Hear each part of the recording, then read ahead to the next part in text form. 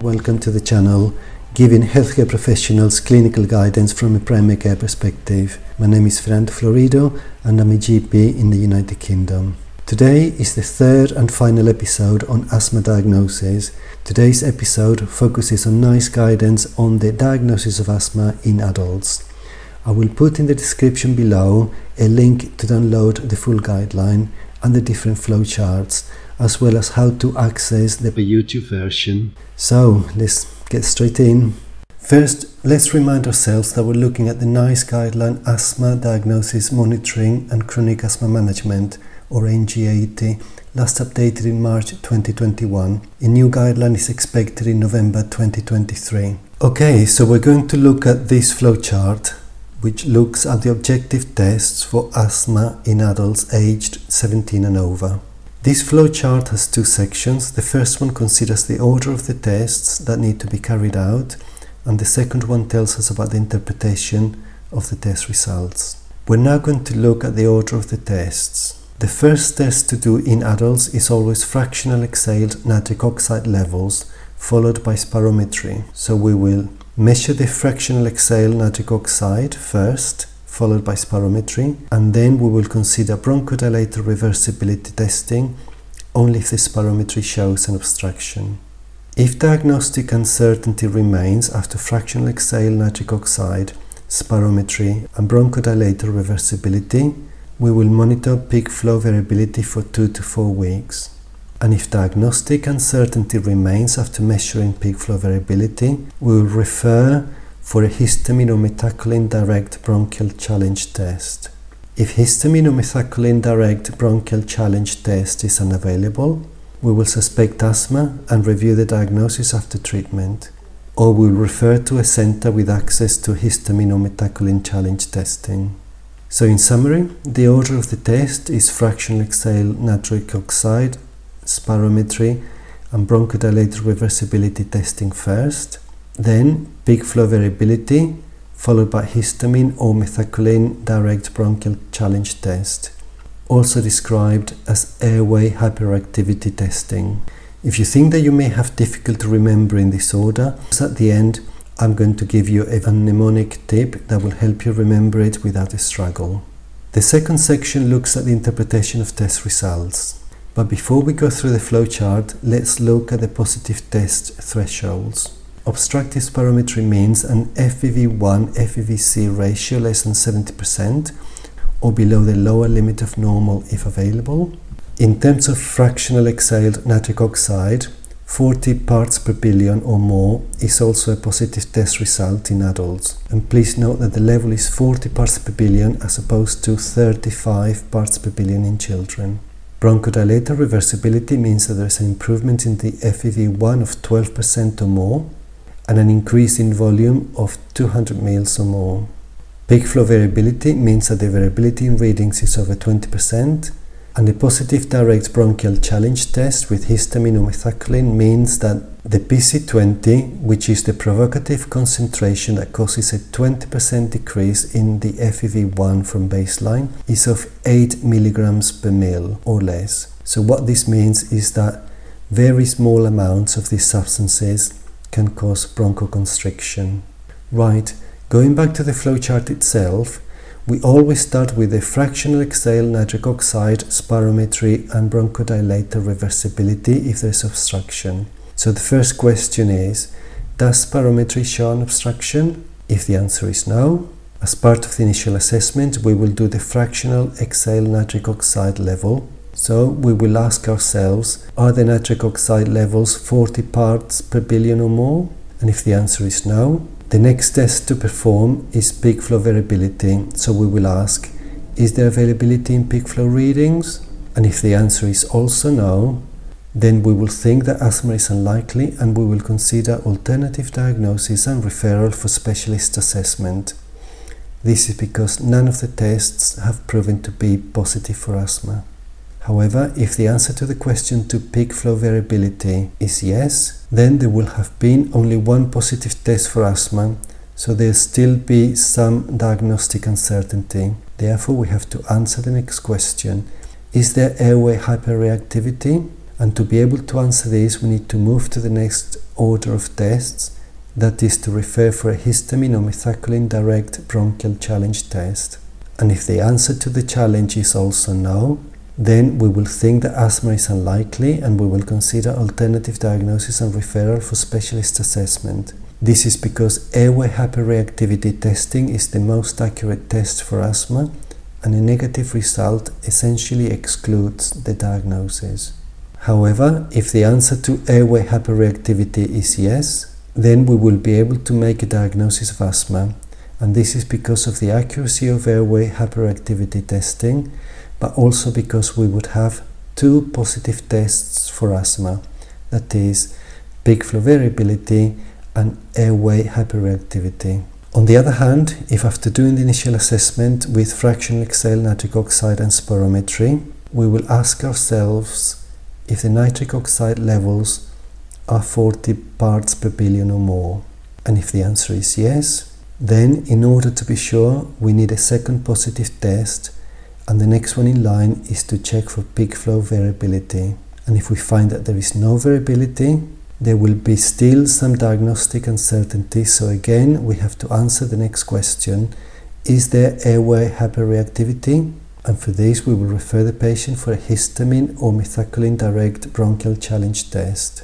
And if the answer is also no, then we will think that asthma is unlikely and we will consider alternative diagnosis and referral for specialist assessment.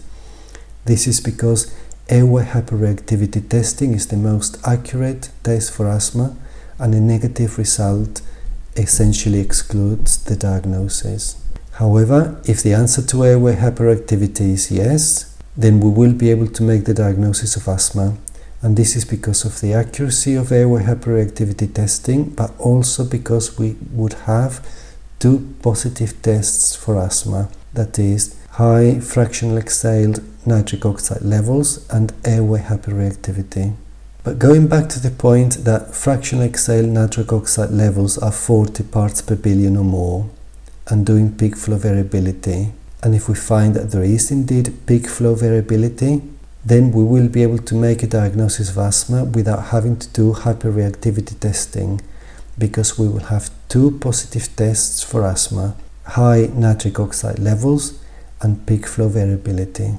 If we now go back to the beginning and do our initial assessment with fractional exhaled nitric oxide, spirometry and bronchodilator reversibility, and we find that the spirometry indeed shows obstruction, then the next question to answer is to see what the bronchodilator reversibility testing is. And if there's no reversible airflow obstruction, then we will look at the other result of our initial assessment, which is fractional exhaled nitric oxide. And if the nitric oxide levels are not high, that is, they're not 40 parts per billion or more, then we will look whether the levels are borderline high, that is between 25 and 39 parts per billion, because slightly higher than normal levels still have some diagnostic value. And if the fractional exhaled nitric oxide levels are completely normal, that is less than 25, we will have to consider alternative diagnosis or referral for a second opinion, meaning that asthma is unlikely. This is because we would not have any positive tests for asthma, given that an obstruction on spirometry that is not reversible is not suggestive of asthma and therefore is considered as a negative result for asthma. However, if the fractional exhaled nitric oxide levels are borderline, that is between 25 and 39, then because the predictive value of borderline levels is not very high, we will have to make sure by trying to get a second positive test for asthma. And the order of tests dictates that the next one to do is to check peak flow variability. And if there is no variability, then there will still be diagnostic uncertainty and we will need to check airway hyperreactivity, which will confirm or exclude asthma. So if there is no hyperreactivity, we will consider other diagnosis or referral for a second opinion, because we would not have any positive test results for asthma, given that fractional exhaled nitric oxide borderline levels are not considered as a positive test result on their own.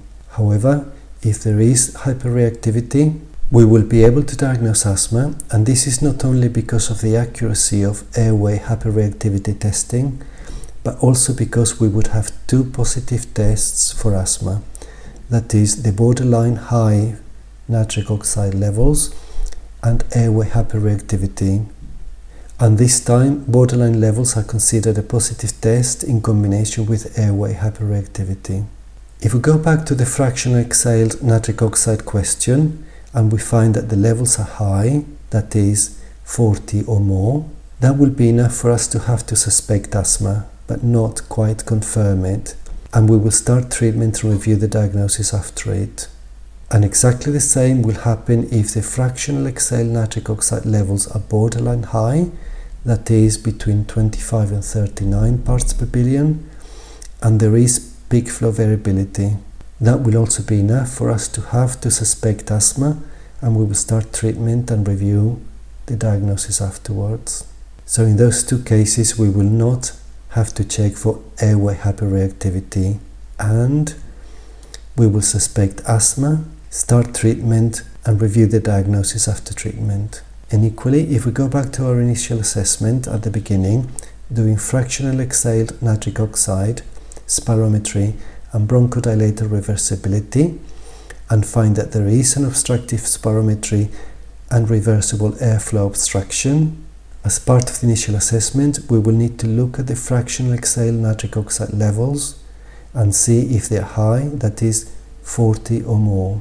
If the answer is no, then we will need to check for peak flow variability, and if there's no peak flow variability, then we will check if the fractional exhaled nitric oxide are borderline high, that is between 25 and 39. If the answer is no and the levels are normal, that is below 25, then asthma will be unlikely and we will have to consider alternative diagnosis or referral for a second opinion. This is because reversible obstruction alone, without even borderline fractional exhaled nitric oxide levels, cannot be considered a positive test result. But if the nitric oxide levels are borderline, that is between 25 and 39, in those cases we will not be able to confirm the diagnosis of asthma, but we will suspect it, start treatment and review the diagnosis after treatment. This is because the borderline nitric oxide levels are not enough to be confirmative. But if we go back and find that fractional exhaled nitric oxide levels are not 40 parts per billion or more, but there is peak flow variability, then we will be able to confirm the diagnosis of asthma because we will have two positive tests for asthma, that is bronchodilator reversibility and peak flow variability. And finally, if after the initial assessment the fractional exhaled nitric oxide levels are high, that is 40 or more, then we will be able to make a firm diagnosis of asthma because we will have two positive test results, bronchodilator reversibility and fractional exhaled nitric oxide. As a final summary, we will remind ourselves of the order of the tests in adults, which is, in the first place, fractional exhaled nitric oxide levels, spirometry and bronchodilator reversibility together, followed by peak flow variability and then airway hyperreactivity. And here is a little bonus tip. How can you remember the order of asthma tests in adults? It could be something like fast sailing boats together, powering ahead, or fractional exhaled nitric oxide, F for fast, spirometry, S for sailing, bronchodilator reversibility, B for boats, and we do those tests together. Then peak flow variability, P for pushing, and then airway hyperreactivity, A for ahead. As a summary, we are likely to exclude asthma if we get to the point of checking airway hyperreactivity and this is negative, or if the fractional exhaled nitric oxide levels are normal, that is below 25, or if there are no positive tests for asthma. Also, as a summary, we will confirm asthma if we get to the point of checking airway hyperreactivity and this is positive, or if there are two positive test results for asthma, for example, high nitric oxide levels and peak flow variability, or reversible airway obstruction with either high fractional exhaled nitric oxide levels or peak flow variability. Finally, we will not be able to confirm asthma, but we will need to suspect it and treat and review accordingly if fractional exhaled nitric oxide levels are 40 or more but nothing else, or fractional exhaled nitric oxide levels are borderline with peak flow variability, or fractional exhaled nitric oxide levels are borderline with bronchodilator reversibility. Right, we have finished reviewing the flowchart. I hope that you have found it useful. Goodbye.